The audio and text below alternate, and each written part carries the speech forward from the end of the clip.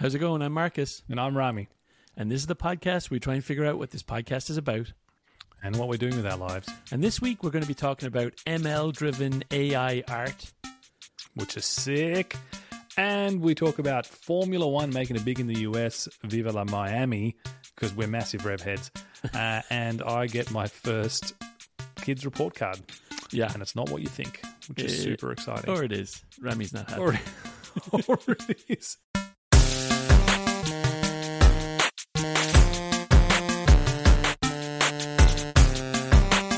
Oh, mate. How's it going? How many topics do I have for you? 0. So many. Really? Yeah, like 12. Shock me. What do you need? We could talk about Well, I Mother's don't know. Day. We could talk about kids getting to sleep because people love that. We could talk about my kid's first report card. We could talk about Google I.O. that dropped. We could talk about Airbnb and summer releases.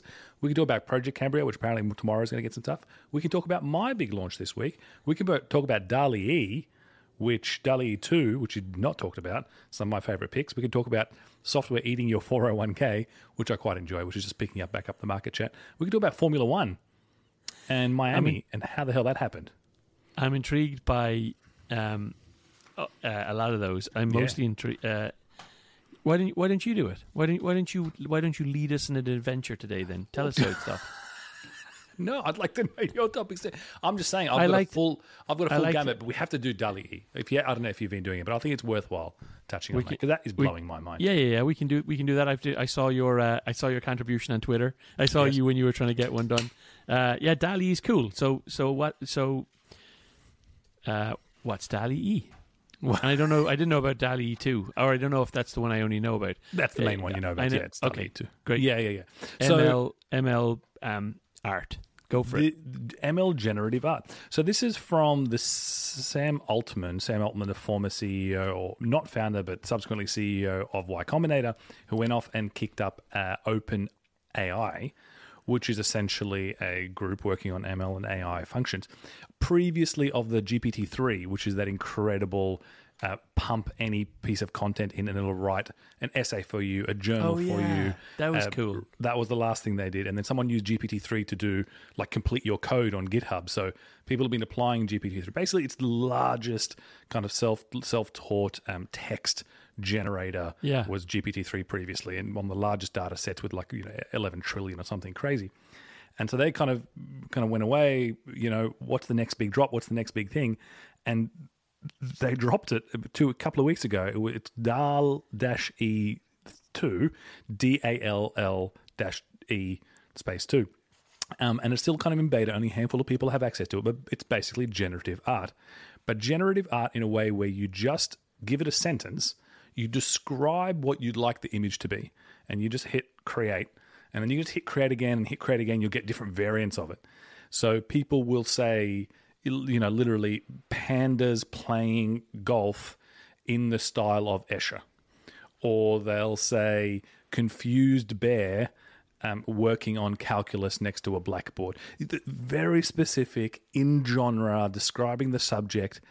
And it is mind-blowing. To the point where the more I'm descriptive, skeptical. the better, right? As in, if you can say confused bear instead of bear, it'll be, they're better. Yeah. Yes and no. So some of the there's obviously boundary conditions, and people are kind of showing those. So at some point, when you get too specific, it gets confused with what's the subject and what's the kind of descriptor. Is it more important to be confused or to show a bear? All that sort of stuff. So it gets kind of on the boundary of some things, but broadly, it can take as much specificity, and it's. I'm skeptical.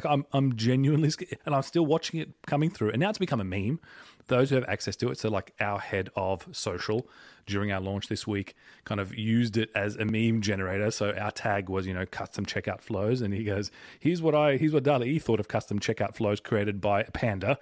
And then he's got a whole bunch of panda, created in a particular cartoon style. Yeah. Got a whole bunch of pandas doing it. And it's beyond mind-blowing. It's to the point where I don't believe it's real. I don't have access to it. You don't believe it's real? Until I can keep typing and seeing responses, I just need to see the boundaries of it, because I keep seeing all the amazing examples, the occasional kind of boundary examples, but it just feels so complete. And so it's not, a gen before of generative art where it was, LSD type trips, right? It looked like it was a weird ghosty. They're high definition, and the shading is done, and the kind of not just shading, but in the Can I share with you some of my favorites? I'm going to send. We'll put them up here. First of all, send them to you. Well, no. Why don't you read out what the descriptor was, and then in post I'll put what it shot up on the screen here. So if you're listening to this, on Spotify, you should be able to see these up on the screen. Obviously, if you're on YouTube, you'll just see them anyway. So call out some of the descriptors. Okay, so this descriptor is a bowl of soup that looks like a monster knitted out of wool. We've done this before, That's crazy, doesn't that? That's crazy. You haven't even opened it up yet. I have. Oh, have you? Yeah. It's a bowl of soup that looks like a monster knitted out of wool. Like, the more ridiculous and abstract, and the more they're able to create it. Okay. Next. Mental. Okay, next. This is basically a girl with a pearl earring, but versions of it. So just give me versions of girl with a pearl earring. Okay, I think isn't the first one the original? The top left is the original, and then they give you other stuff. Versions on it. So they've versioned the girl, they've versioned the orientation of the girl, they've versioned the earrings. That's pretty cool, and they're all in slightly different styles. Yeah. Awesome. This one's great. Darth Vader on the cover of Vogue magazine. He's so sassy. He's so sassy. Sorry, it's done weird things to Darth Vader. It's not just Darth Vader as well. Like, the AI has decided to make him more skinny, like Vogue or something as well. And weird things to his face. He's got a hip and he's got his whole thing. That's whole cool. Thing, isn't it? Yeah, that's really cool. It's mental. And the examples keep going and keep going. And a handful of people, a bunch of people have access to it, enter it in, and away they go. I mean, that's a whole different discussion of where creativity begins and where does it stop. Yeah. Is it though? Yeah, it is. So I mean, it's generative design, right? Generative design has been around for a while. So the thing that I question is how much control of the output, how much curation are you getting on the output? Yeah. So because there's a bunch of crazy shit comes out as well that has nothing to do with it, that just doesn't make any sense. So What are the applications, right? What are the right. Like even in GPT-3, there was a handful of people who modified it to write code that would generate UI. So it was like create a checkout screen with 3 buttons on the bottom, and it was like pretty specific, and it was and it would do it pretty well. And the question is that enough?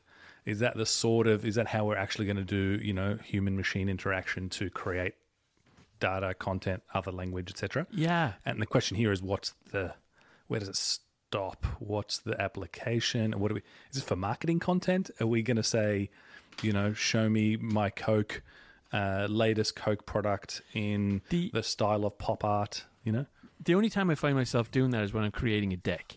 And I'm like, the elephant in the room, and you're like, maybe you want a red elephant in the room. So you Google red elephant in room, and you can't quite get the right graphic. And then there is definitely a thing for your insert in a PowerPoint or in a Google presentation or something like that. But it is a technology searching for a problem. I mean, for sure, right? That's kind of the OpenAI story, right? And the whole thing is to push the boundary of those models and make them available and see what people come up with and monitor it and set up ethical frameworks and so on. They're not a product team. They're not trying to make dollars out of. So it is, but as a demonstrator of how far this thing can go, that kind of blew my mind. I'm wondering how to think about it. I mean, it is really cool. Let me think. For some reason, I'm just like a little dismissive of it because there's so many other cool things you can do with ML that I'm kind of like. I mean, it is really interesting, but I'm also like ML can do way cooler things too, like as in more useful things, I guess. Tell me about what sort of cool things do you associate with it that's different? Is like it so the things applicability of it? Yeah, like generative design, which is truly, you said in the world that I work in, where I work in building design. For example, let's take a building design for example.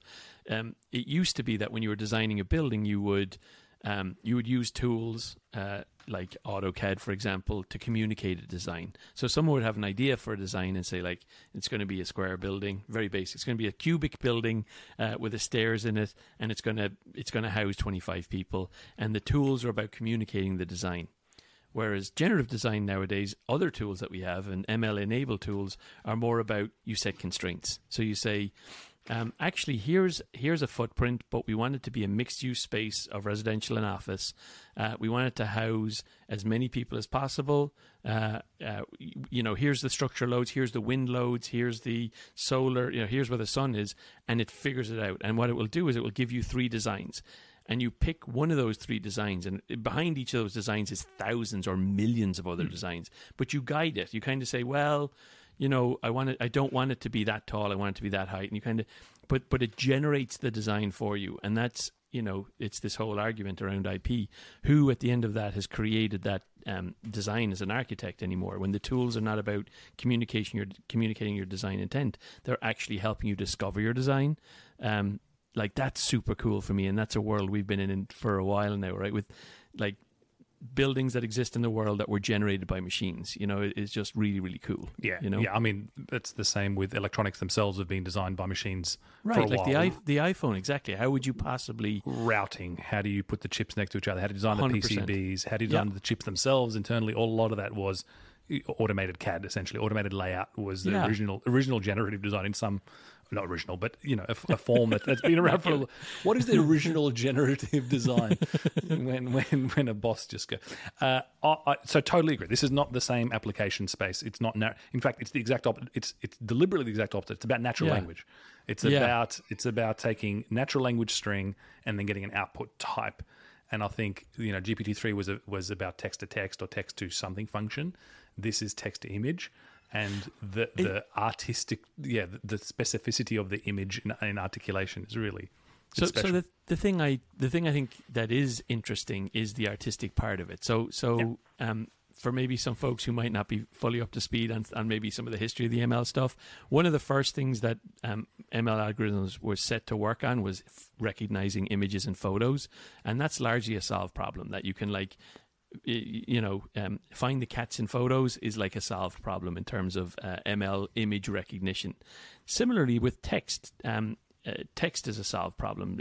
ML algorithms can understand text, understand talking and then dictation, creating text from people talking. That's been around for a long time, but it's combined, and they're both kind of reasonably rudimentary in terms of ML. They're kind of like solved problems, but putting the two of them together, right? Like, I feel like there's something about putting 2 very basic things together and creating something whimsical. Kind of, it's the arty part of it that it's like. Well, it's also synthesis, not just analysis. So image and video recognition and like scene analysis, whether it's auditory or video, is kind of the analysis part of it. But synthesizing based on. So yeah, I totally agree with you. Understanding text and getting to that point is one thing, but then understanding that text to be able to synthesize that into an image is a really interesting leap. Clearly, the same systems, but in reverse, right? Yeah. To some degree, I'm certainly no ML guru. The more that you tell me about it, the more I like it. But yeah, it's just cool. It's the sort of. Do you think it's deep fake related? Do you think it's like? Yes. Have you seen Kendrick Lamar's new album? No. Or his new video. Kendrick Lamar just released a new video where basically he sings and then has a bunch of deep fakes with other celebs. Wow. So it's him singing and then deep fakes a whole bunch of others like Justin Bieber and Michael Jordan and all these folks kind of appear as his face and as his body as he's still rapping and talking. And it's the first kind of, and this has been happening, I don't know, for 4 or 5 years now, where we've been seeing the Obama deepfakes and the Tom Cruise deepfakes, and we were petrified about them in search around what it actually means to protect people against deepfakes. And it kind of went a bit dormant. We didn't see it for a little while. And then this thing has just exploded. It's an amazing video. Really worth taking. I want to find it. I'll watch it. I did. You just reminded me. There was an Amy Winehouse. Some ML AI algorithm created a new Amy Winehouse song. So Amy Winehouse obviously passed away a number of years ago, and I listened to it, and it's not like gibberish, and it sounds exactly like the type of it's a new song. It's not a song. It's not a cover of a song just using her voice. It's a brand new algorithm created song with coherent lyrics that sound exactly like Amy Winehouse. So I got one here. It's let's see if you can hear this. It's called Amy Winehouse plus AI created a new song. It's called Man I Know. Well, you know, I got no idea. I got nothing to say. It's all. Isn't that crazy? How? And I like to get on going. Trouble is showing. Anyway, That's amazing. an algorithm It's made this that. one. Along the lines of where does this go? I feel like it just opened up a whole new field. For me, it really set up this where do you step back and just have to conceive a concept. You know, everything's been going from code to no code, and tooling has gotten easier and everything's got decentralized and more accessible. But to the point where art, creative art, like pure, that is just think of the idea and then iterate on that idea and then get to an output, an asset or collateral. Yeah. Oh, come on, that's cool. Yeah, it's very cool. It's undoubtedly. You've got me thinking of what's Elon Musk's cyber project called again? What's the code name? Which cyber project? AI robot thing. The android. Yeah, what's The it humanoid android. called? Yeah, Optimus. Optimus. Yeah. Do you not think it's a real thing? I mean, Elon's come out and said it's big. It's going to be bigger than Tesla in terms of impact for the world. Yeah, He's saying that the first AI robot helper will be out in 2023, right? He's not known for overhyping, over marketing, Or not getting things out on time, or not getting things out for 6 years afterwards. There are plenty of humanoids around the place. If you look at Boston Scientific, they've done insane stuff with animal anoids. So I wouldn't be surprised there's something, but I find it hard to believe They have humanoids. And They're just not. They're the ones that do backflips and dance and do. Yeah. I find it hard to believe that they've been investing in something to the level of stealth and diverting resources from production hell and Cybertruck and all of that sort of stuff as a public company to suddenly go, by the way, he's a fully functional production ready human. I'm skeptical. I believe he did. I don't think they're diverting production facilities. Production's not happening, but I think that the AI that they're developing for their cars is transferable. I believe. I think he's saying, what he's saying is that Tesla is actually not about solving car problems. It's about solving AI problems, and in doing so, he might as well do this thing Optimus. Put it anywhere, right? That is part of the narrative, right? He builds the narrative where it's a software company, it's an AI company, it's not a car company, which is why the ARC Cathy Wood's investment model here is because Tesla is these 7 different types of companies in one. It's not one thing. It's a solar company and an AI company and a battery company and a boring company. And now she's clearly, underwater compared to the boring old Berkshire Hathaway who just plodded along, invested in Apple for the last 80 years, and just still crushing no matter who comes and goes. He's like, it's important just to sit back and read the newspaper. Yeah, and just collect your profits. That's his thing. Warren Buffett reads 500 pages a day. He's just been doing it. He's just great. Accumulated. He's the slow and steady. He won the race. He's the measure 20,000 times and cut once. Yeah, he's the anyway. We're not talking investment. Not that we know anything about. I'm in no position to talk about investments. Let's be clear. How red is your portfolio? We like to not talk about that on the air. Software eating your 401k, I think, is a great. Yeah, I want to hear about that. I have no idea what that could be. That's what it is. It's exactly what's happening. All the tech stock crash is eating your 401k. Everyone's superannuation in Australian terms, or retirement funds. Anyone who's invested in growth or slightly aggressive functions is. Do you care about that? Crunched. You're so far from retirement. Do you care about that? Unless you want to retire soon. Yeah. No, worse, because my active portfolio is hit way worse than my retirement passive portfolio. That's what I mean. Yeah. Yeah. So we should. No. Retirement portfolio's got A, plenty of time, and B, long term to recover. That's not an issue. Jesus. It's funny because you said it was interesting. We had this conversation last week before all this stuff broke. We were a little early on it, although our podcast came out a week late. But it was before. We were saying, it's a bit doom and gloom this week, but we were feeling what was going on. And there was a bunch. There was 4 or 5 well-known startups, kind of unicorn startups, announced major layoffs last week. Actually, that evening while we were on the podcast, 1 or 2, and the next day and the day after. So, so we were right. Yay. Yes, play the tape. One thing I want to press you on is you were like, it's not the right time to change jobs. Now, does this change things? Now, is it because does this change the playing field? Like, if you're working for one of the bigger companies, supposing you worked for Meta right now, and you've got a base salary which is kind of pretty matched across companies, but it's always the stock incentive that keeps you there. Do you go for a startup now? Because they'll match your base salary at the startup, and you could have a 10x return more than you would be getting now. Yeah, you just have to pick the right startup. There's so many pieces to this. Yeah. So, like, there's definitely this logic where, look, my stock's not worth anything at the FANG anyway, or relatively speaking, I might as well go high risk, high return. But FANGs are very aware of this, and it's really only the second cycle this ever happened to them, but the first at this scale, given the growth since the last cycle. And they're very aware, and every HR department's currently trying to work out how to get people more stock, how to compensate for this drastic drop in stock, for the large ones especially. At the same time, they're all high freezing for sure. So FB is, last time we said it was tinkling on it, now it's clearly looking like freeze and maybe even layoffs coming through, depending on what department. I think the narrative of in the downturn is when you do the startup and you build and you put your head down and you capitalize in the next upswing. I think that's very, very true. All the reasons of efficient capital and the right people and people wanting to take risks and mindset and all of that stuff. So I think there is something to be said about throwing caution to the wind and making something and starting something net new. It's not quite the same as just changing jobs. I think it depends on the nature of the change here. It is more, I mean, it's the risk model is different, isn't it? Yeah, Very. I think you need more from the startup too.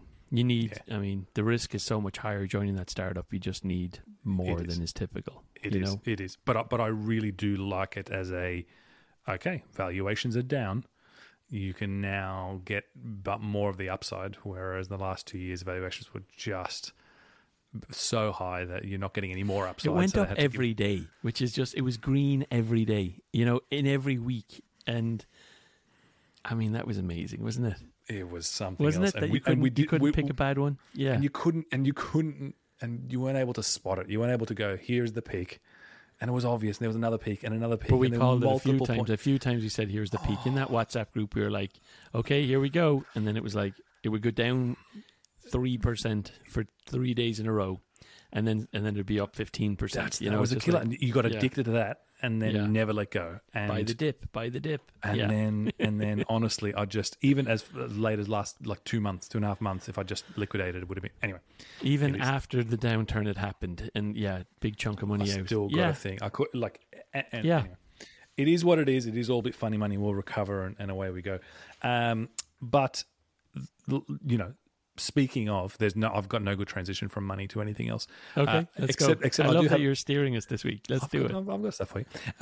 Did you follow at all the Google I.O. announcements today, or is it all old news and it's all dead boring? Other than the Fido thing that came out this week with Apple, Google, and Microsoft teaming up to destroy passwords forever. That's my only bit of news. Yeah. Yes. Well, I like a good password destruction. Also, virtual cards. Google's going hard on virtual credit card numbers.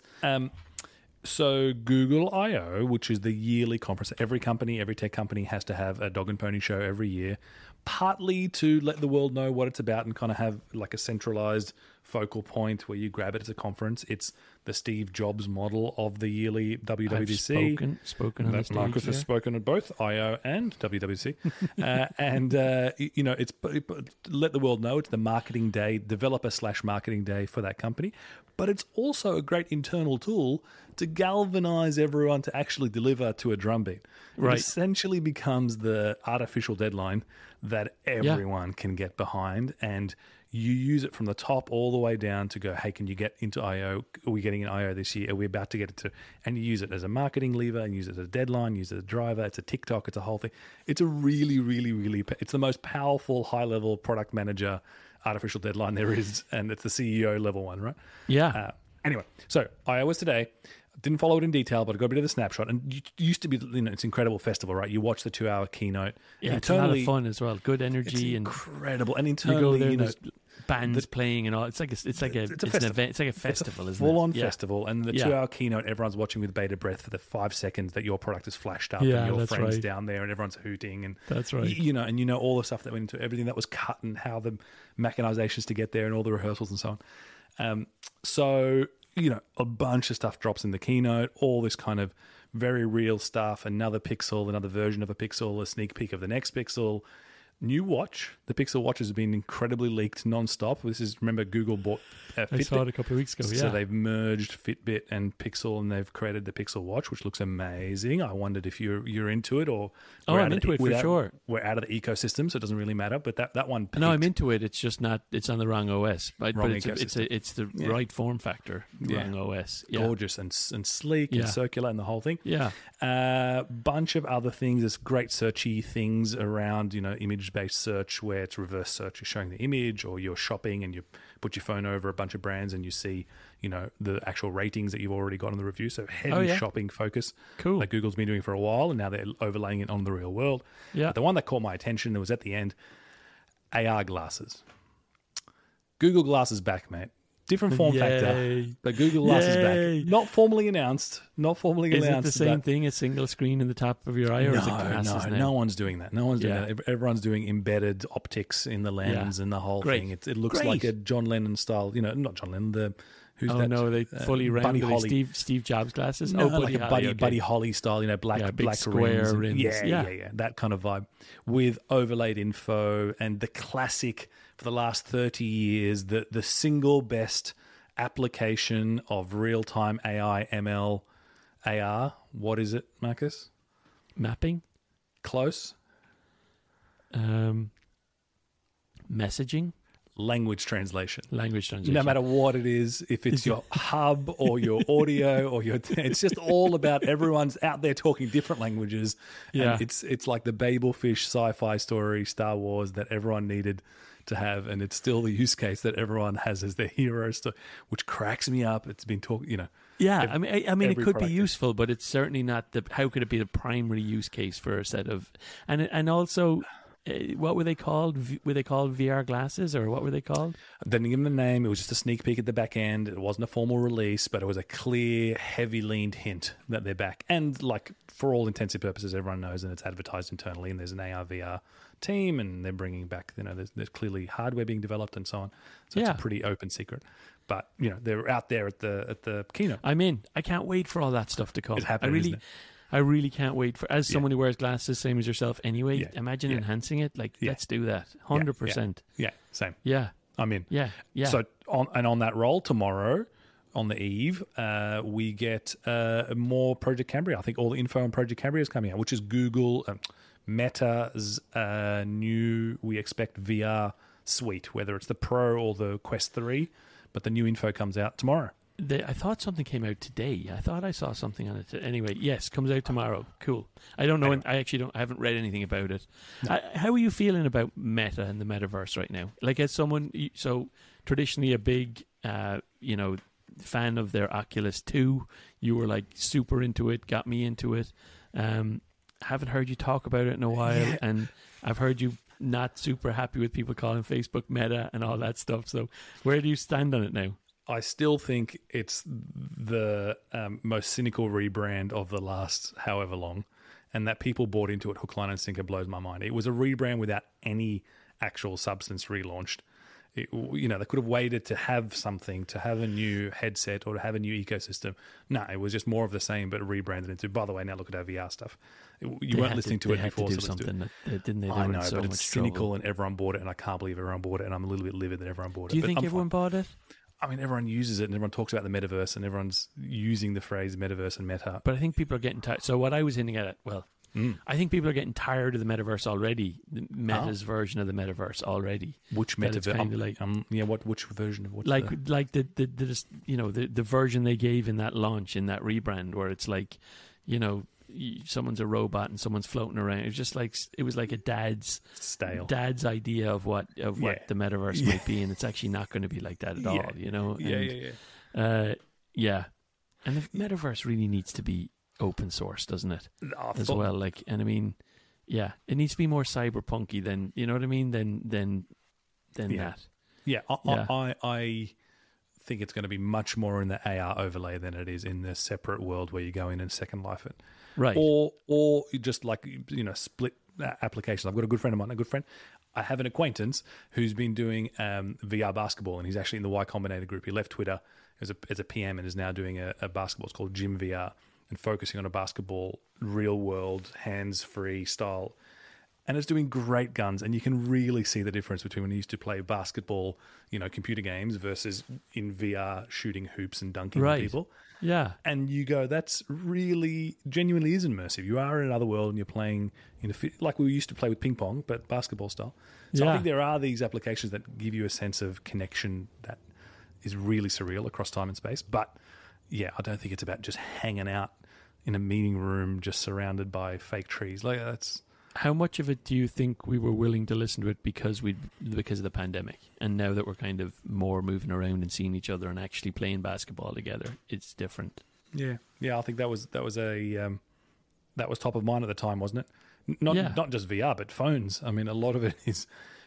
I assumed everyone was just going to swing the pendulum and throw their phones in the lake after the pandemic. Just go, I never want to look at this thing again.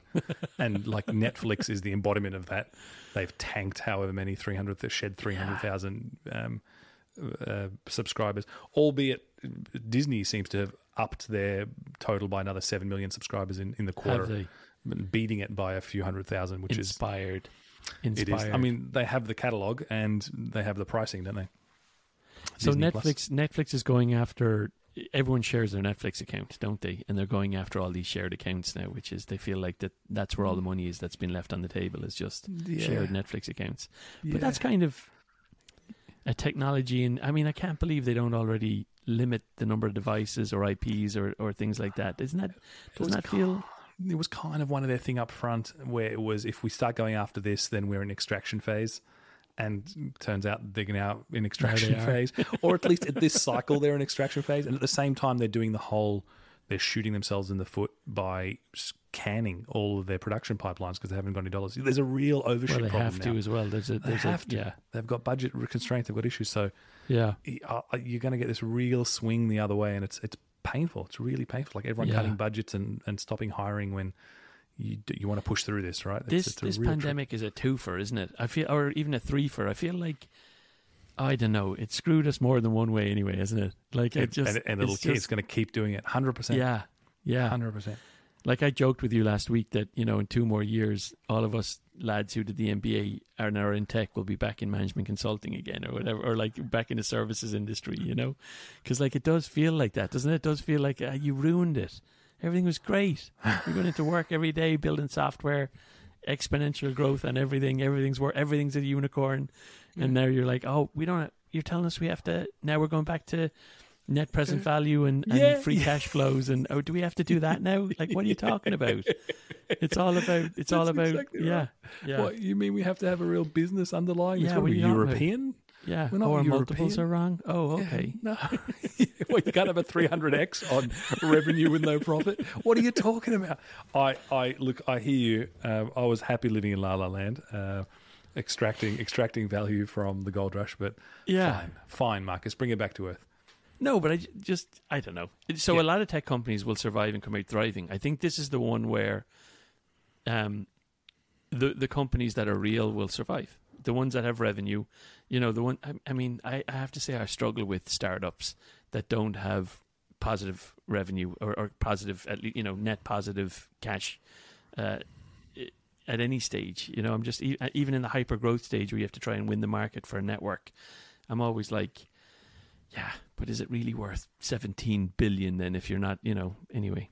That was Uber, right? That was Uber. We were in the session 2014 where it was worth 5 billion or 6 billion, and someone saying it's easily worth 40 billion, and sure enough it gets to 80 billion, and we're going, well, we're idiots. And it still wasn't cash flow positive. It was still non-profitable because they were doing a real estate grab. It was still an arms race, and they were expanding before they land. I don't know. I don't know what's real. I do believe something in a model which says you monetize when the time is right, And as long as the fundamentals look right and you can see the clear line of sight to monetization, you can do it later. But there's a lot of fluff out there, isn't there? There's a lot of assumptions. There's a lot of kind of very, very weak kind of underpinnings to even the products themselves, where who's actually using it, how much, and we've seen that with Fast collapsing, and we've seen that with even some of the rumors around Bolt, where the numbers are being faked, the integrations are not real. It's all a bit, you've taken, some data science's dashboard and you've taken that as the main thing and you've sent it to the finance department and it turns out it was, off by a factor of 2. That sort of stuff is creepy, isn't it? It's just, there's so much of that. Yeah. Hard transition to something, because, by the way, everyone loves the parenting aspects of our podcast. Who's everyone? Before. Everyone. All the big listeners, all the big people, everyone says so. My mum.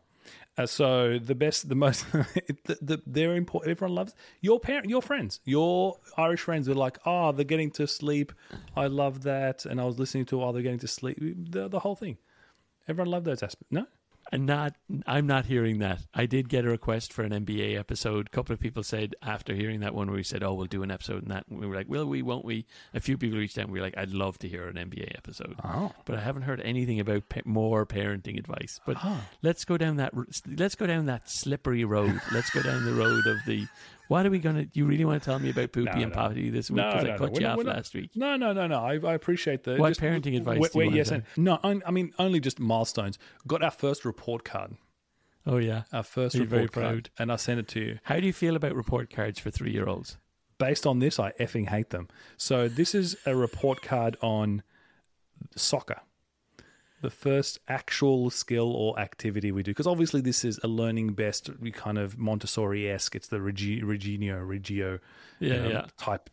It's just whatever play is essentially what the philosophy is. Someone's going to slander me for that. It's much more sophisticated, I promise you. But it's better be. It's much more expensive than that. So we do soccer, which obviously is an extra expense. Called soccer shots. Extracurricular, therefore that means extra expense. Yeah. As is Teacher Appreciation Week, which is extracurricular. So soccer shots on a Monday, get a report card. I sent it to you. You can see the report card. It's 6 categories. Each category has 3 attributes, 2 or 3 attributes. And it's marked on, look, the good news is it's like pass-fail, basically. So it's not... it's not granulations. We're not ranking people. It's pass-fail. And the pass is I've got it down, and the fail is working on it. So, it's areas for improvement versus, success. And my daughter has passed exactly 3 of the make it 20 attributes on here. So, got it down. Patience in the character section. And then identifying physical boundaries. So will not jump off a cliff. Excellent. Maybe the line. And the other milestone. I think identifying physical boundaries is that. I think that's kids' physical boundaries. Meaning, do you think? Don't not bash into them. I think so. Yeah. And that can't be right because she's following she's 2-step instructions all the time. And then the other milestone is following 2-step instructions. So the ones these are amazing. The ones she's not so good at are developing different speeds. Using both feet to move ball, I can't do that. I mean, running and stopping with ball, basic direction change, pull back move, step over, shoot. This is too much. She's not great at sharing or courage. We did encounter some of the sharing attributes. Maybe there's another column on that one. In fairness, I was looking at it going age 2 to 3 plus. So, and this is like a printed report card template, which suggests to me these are the standard skills that you need between the 2 and 3 ridiculous plus. Though. And I'm going, what do you mean, like using both feet to move a ball? I can't use both feet to move. Basic direction change, pullback. What's a pullback move? How do you do pullback? Shooting ball with laces. I imagine Does the that's ball like have lace? Well, no, your laces. That's you know how you meant to shoot. Poor grammar. No. We should give this guy a score. Give them a score. Do the balls have laces? What are you talking about? It's how you meant to kick a ball from the... Okay, just, all right. Striking the ball with power. Which is the ball with power? Oh, maybe I see you what's just going on now. struck the other one. Yeah. Maybe you get your fucking report card. Maybe use better grammar in it. Better grammar in that. It's good that she's patient anyway. That's your right? takeaway? Look, No, I mean, I'll be I really... hate these things. I hate report cards on kids who are. If you're not 12, don't give me a report card. I genuinely, it was I took it off the fridge. I put it on the fridge at the beginning, and then I turned it around, and I realized it was a report card, and I've taken it off because every time I saw it, I was like, I didn't invest enough. I didn't practice the skills. My child is not going to develop. Are you She's not going to be. serious? I just had that brief. You do worry about that. I'm the complete opposite. It was the first like assessment of a thing that was happening at school. I don't know. I felt a pang. I felt a pang. No. I moved on, but I felt go a the pang. total opposite way. I literally couldn't give a shit about that stuff. Good on you. Good on you. That's the right way. No, I'm to do it. serious. I'm serious. Like, No, I'm with genuinely, I think it's ridiculous you would assess any Yeah. child at that stage on anything. Like, I just like. I'm with you. I'm with you. I'm with you. I just would like to think, she listens and is able to. Yeah, but she doesn't. They all develop into. She's not going to be a fully grown human until she's 25. I know, but what do the other kids' report cards look like? What if everyone else has cares? got it down? I bet. What if that's the best report card? What if everyone else had it in the shitty section? Well, that's what I'd like to know. That's really the issue here. What you're missing here is benchmarking data. I haven't got benchmarking data. That's what I'm missing. That's exactly There's no right. trend. There's no trend data. There's no benchmark data. So all you've got is these arbitrary data points. This is yeah. poor form. So, the sole reason that report card exists is because you're paying for extracurricular soccer, and they have to justify, part of it. Oh yeah, we're set. We're working on these skills, and guaranteed next week she'll have one more tick. She'll be able to kick the ball with laces, whatever that is, and it'll be brilliant progress. You'll be paying is that more. what it is? Is this the hook? She'll be Is doing that what extra, this is? She'll be doing the additional class you can do on a Saturday to get her scores up. Yeah. Listen. Anyway. Don't. I know you're competitive. Don't read into it. Don't change anything about it. I'm competitive. Yeah. I'm not competitive. I just want to make sure she's competitive. It's completely different. You are competitive. You're I'm not very competitive. Yes, you are. What, are you saying you're not competitive? I am competitive, but I am competitive, but I might be a little bit less competitive than you. Rubbish. You, I'm not going to back that up. You've got nothing to back it up. I'm going to put it Yeah. out there. Rubbish. I've very much chilled. I'm much less competitive than I used to be. That's for sure. This isn't less about competition and more about, am I doing it right? Should I be looking after certain things and whatever? But look, obviously I'm not that serious. But it was a literally first assessment of a thing at school, and it came in the form of soccer shots. Not even like anyway, soccer if you're going to listen to someone about soccer, would you listen to an American? Realistically, good point. Would you? I mean, I don't know anything about soccer, but I know that probably wouldn't be listening to an American about it anyway. This is brilliant. I think we cover all forms of racism on this show. I'm getting so defensive about your daughter. I am. I'm just like... You just want to slander this guy. Speaking of transatlantic relations, the F1 reaching Miami last weekend is peak Netflix. It is. Oh, it's amazing. I'm so glad brilliant. it's here. Because I feel like it's the final stage. Like, I mean, it'll be huge here. You know, I want to go. I want to go to Miami. I want to go to one of those Formula One races. Have you been to Formula One? So in Albert Park in Melbourne, it used to be right next to my brother's place and my mum's current house. It's literally around the corner in Albert Park. So you used to be just across the road, and you see them going around in practice, and you cycle around Albert Park, the racetrack. Went in off season, and you go kayaking in the middle of the lake and the whole thing. Yeah. So, it used to be like Formula One in Melbourne is a thing. You see it, you're around it all the time.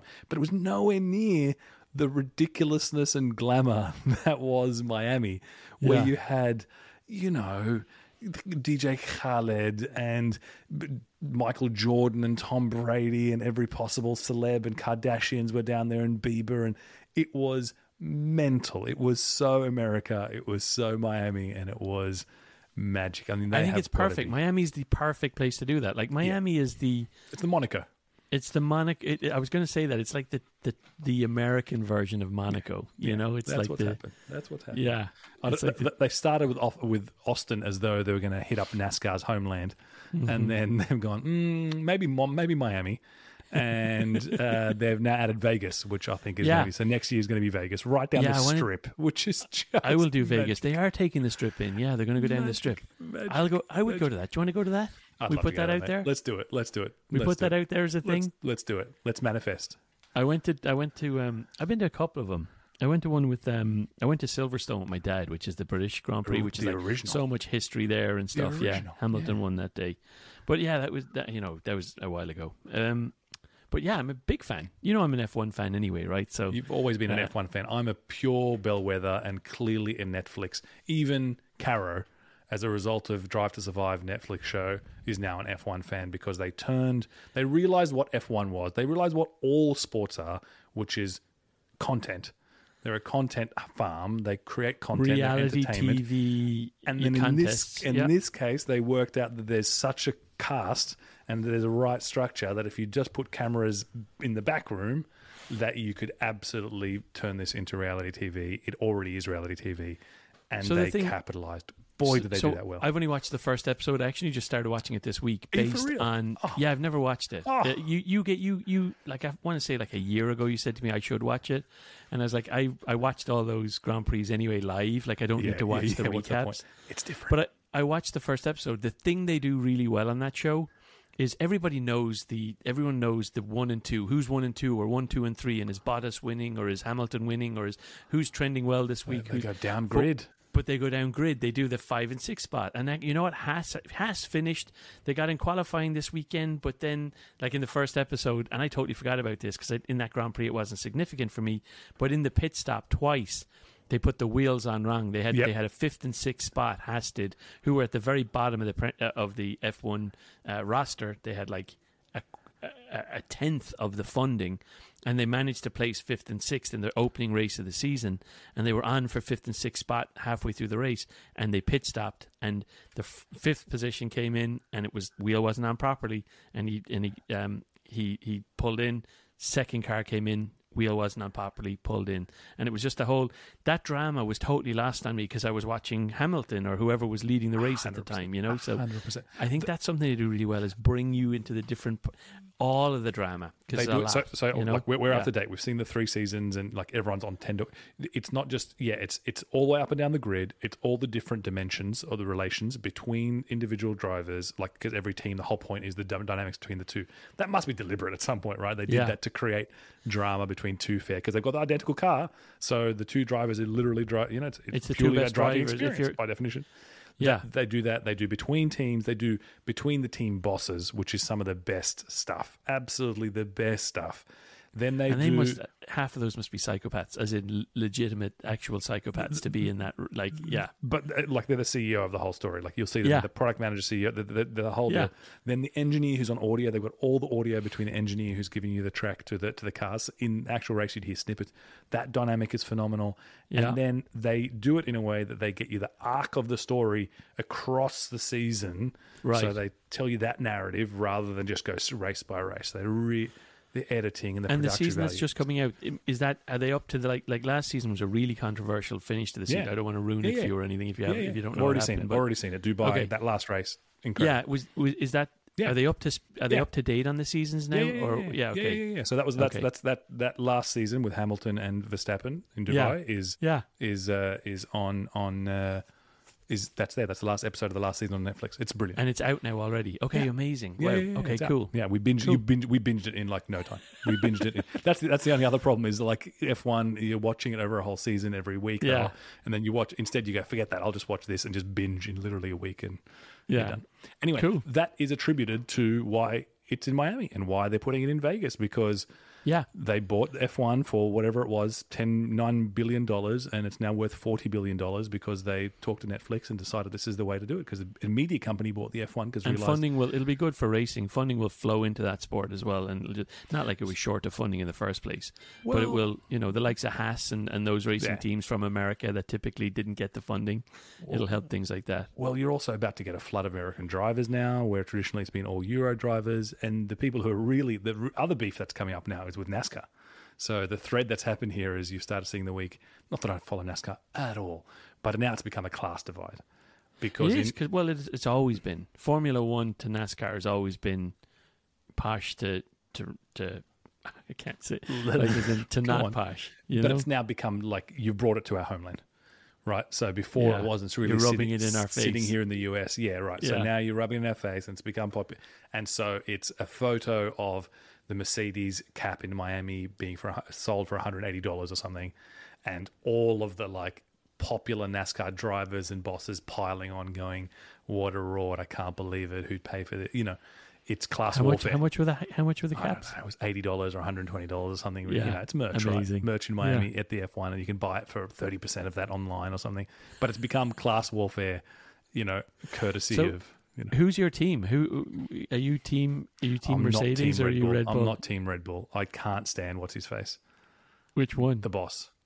Oh, Can't stand okay. the boss. I actually can't stand Verstappen either. Kara hates Verstappen. She's just, and it's annoying because his name is Max, and Kara's like, I can't believe he's stolen. Oh no. yeah. And the boss, and who's married to Jerry Halliwell, who I think commissioned the original, the first series. So he's Oh. what's his name? I'm dropping his name. Let's look it up. Christian Horner. And who's just so snide and like full of himself and smug, and he's the underdog in that first season, and you I'm know, a Red Bull fan. I'm a Red Bull racing fan for sure. But I mean, I'm a Hamilton fan as a the things he's done for the sport, and you know. But Red Bull's my team because it's one of the things we watch. We watch it on the weekends when it's on. She's a massive Hamilton fan. Like loves. She'll watch the full Grand Prix with me. I love that. He's very sweet. He's really Hamilton, and he comes off really, really sweet. I think he comes on more in the second season and so on. But yeah, man. I mean, it's. Did you see the other thing about Miami?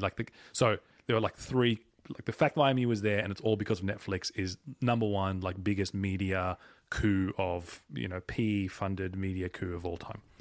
Two was the like ridiculous star-studded celeb only America way of doing this thing. If you're going to do it, bring all of the Kardashians over and make it happen, and do it in some iconic like meme-like thing, which is the pit walk just before the race. All the cars are on there, bringing all the celebs for that 10 minutes. Everyone just pressing the flesh and doing the thing. And that was that. In that pit walk, number 3 was, and I forget his name, but the famous British racer who became the announcer, the commentator, and he goes around on this pit walk, and he's gone viral now. Damon Hill, or is it Buster something, and he basically doesn't know who any of them are, and he just goes around going, "Who are you, and why are you important?" And then mistakes like a footballer for a basketballer, and then follows one of the Williams sisters around, and she just tries to. It's not Murray Walker, is it? Not Murray Walker. No. He's too iconic. He does the pit walk thing, and you must see him, and he just absolutely went viral because he literally had no idea what was going on, and he didn't care. At one point, he just goes, whatever. And he's live on air. He's doing it for Sky Sports, and it's brilliant. It's brilliant. He's just he's stalking Serena Williams down. And who are you? And she's like, "Oh, you're still there." And he's like, "Anyways," it's just that was 3. But I think the biggest and genius coup was the fake marina.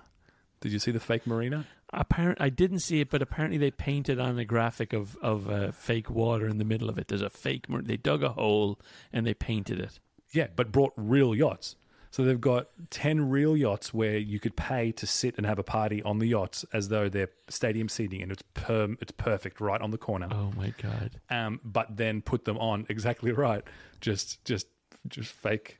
Like oh a my plank, god, that's so amazing! A plank of watery paint, and it's pretty realistic from the air and from the cameras. It looks like, and all I could think was, why couldn't you just put some water in the whole thing? I know it would have been way easier to just fill it with water. So for the weekend. much easier. Did you know that it was going to get memed for it not to be the water? Like it became such a hit because it wasn't water in there. Everyone was crowding around and wanted photos to stand in that water and lie in that water. The tickets for those yachts like 3x. Brilliant strategy. And it's Miami, fantastic. right? I'm on a boat. You want to be in Miami. That's so amazing. It's totally landlocked too. Like, as in, there's no way that those boats would be able to get in or out or anything. No. It's absurd. Yeah. It's purely seating. It's purely like it's a box seat in the shape of a yacht. What a smart idea. That's genius. Whoever came up with that, bravo. Genius. That's a great idea. Genius. Anyway. It's very Dubai, isn't it? That's the vibe you get. It's gaudy, and it's still nowhere near the quality because they still go over American freeways. And you know you're going over American freeways because they look like they were built in the 70s and they're crumbling. So there's not much you can do to paper over that. Whereas Dubai and the Abu Dhabi ones are... Yeah. And the Jeddah Everything's ones... pristine and new because it was built in the last 5 years anyway. The last 5 minutes, right? And it's just... You can't compete with them. You can't... They're all at nighttime, so you don't quite see the magic because it needs to be 30 degrees cooler. But yeah. I've got one that we could talk about. Yeah. Or unless you want to go into your ones again. I mean... Got more, man, but no, please let's. Well, let's see if you want to hear about it because you used to. I do. So Apple announced that they're killing the iPad. iPod has been around since 2002, and it is now the end. There is no more iPod Touch. They're going to sell out the stock they have, and that'll be the end of it. But I don't know how you feel about that. Everyone had an iPod at some stage, right? You must have had an iPod at least, right? Honestly, maybe you didn't have an iPod. I did. I had the mini. I was a late adopter. I had the thing, and then I only had it for a bit because in the phone. Honestly, I thought they were already done. I honestly thought they were already they've been done for a long time, but they've been mostly used for kids and when parents want, it's a good, cheaper segue into your kids having not a phone, but having for video and gaming and all that stuff. I think that's mostly what they sell. Or for gym, I don't know. I'm sure there's lots of little use cases. But the thing that's maybe more interesting is that based on this, Tony Fadell, Tony Fadell, who was one of the original creators of the iPod, I think he was involved in the iPhone as well, famous for the Nest, the kind of thermostats in your house. He's announced this week, based on this, that he's writing a book, or creating a book, I suppose it is, because it's about all of his inventions. And he's got these boxes in his garage of all the prototypes of things he's ever worked on in the past, including, and he's released it, photos of all these really quirky Apple devices and things that never made it. Like the first Apple phone is an iPod with you flip it over, it was an iPod with the wheel. Remember the wheel that you twist around on the iPod? It was this clicky wheel. Yeah, the click you wheel. Turn it over and there's buttons on the back with a camera on it. Awesome. And it really, really if you're into the hardware side of it, all of these quirky inventions and kind of the different iterations on things to get to I thought the end state. his book's out. Build, isn't it? Isn't that what it's called? Is it out? Build? I thought it's out. His announcement and why he was in the news so much was because he's like, it's here it is, and it's my biggest baby of all the things I did. Let's see. I thought it was out. And Build, an unorthodox guide to making things. Fidel, you're right, it's out. So he must have announced it's out then, did he? Or am I just mixing? Am I conflating the two? There was definitely the iPod thing today, and because it was the anniversary and it was announced and all that sort of stuff. And then he shared some photos. May 3rd. You're right. It came out. His book Build came out last week. Yeah, and the iPod was they discontinued the iPod this week. Yeah. So very cool. Very interesting. Yeah. Remember we saw Johnny Ive that time? Was it a Vanity Fair thing? Can't believe we went to that. Not in Vanity Fair. Oh, I thought you were talking about the other one in Coal Valley. Oh no, in Coal Valley when we kind of bumped into him. Well, we were in the hardware store buying nails behind him in Coal Valley, and then we're like, I came out and I said, that guy, and he was ahead of us in the queue, and we weren't paying attention. There's this guy in a cardigan, and I was down, I can't remember, I was just getting some small bits, and Rami came in with me, and the guy in front of me sounded like Johnny Ive, and I came out after, and I was like, I said to Rami, your man looks the image of Jonathan Ives. And we look back up the street and it's like, Rami's like, that is him. And I was like, oh shit, that is him. He was just down there buying a few screws at the local hardware store. We were standing behind him for 10 minutes as he was chatting with the cashier. Chatting about and she was talking to him very familiarly, and I thought either a local or some, Yeah, that was. But he kind of came across as as an eccentric inventor type person rather than which is what he is, but kind of more on a smaller scale. He was probably building a bird box. Yeah. That was my impression. He was not building a DeLorean. That's exactly right. He was definitely building a spice rack at best. Yeah, exactly. Yeah, that's where it was. But that was him. Yeah, random in his big woolly cardigan. The Vanity Fair one. Yeah, I remember the Vanity Fair one for sure. That was cool though. I feel because that was his most. That's still his most famous interview and the biggest. That was just very unusual for him to do that. Yeah. And for us to be there for that, I just still feel like, holy shit, that was amazing. Yeah. That era, I think that the 14, 15 era was definitely an era. It was peak Ive anyway. I mean, it was post Steve Jobs. Well, looking back, it's the peak. Well, not just in Apple, but just here. This was the Renaissance era. This was definitely we're on the upswing from the GFC from 2008, 2009. So 10, 11, things started picking up. By 14, 15, you started to get to scale, but you're pre-scale. You're pre-social ruin the world. You're pre-Google's taken over everything. You're pre-FANG being number 1, 2, 3, 4, and 5 on the largest companies on the planet.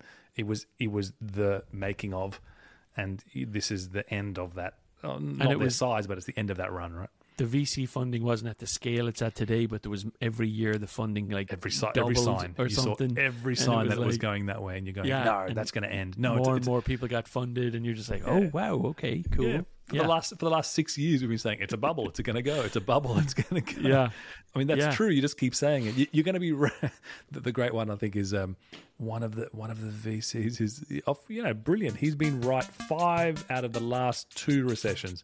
And that's exactly right. You just keep saying it's going to happen. You're going to be right. You're going to be right eventually, aren't you? Yeah.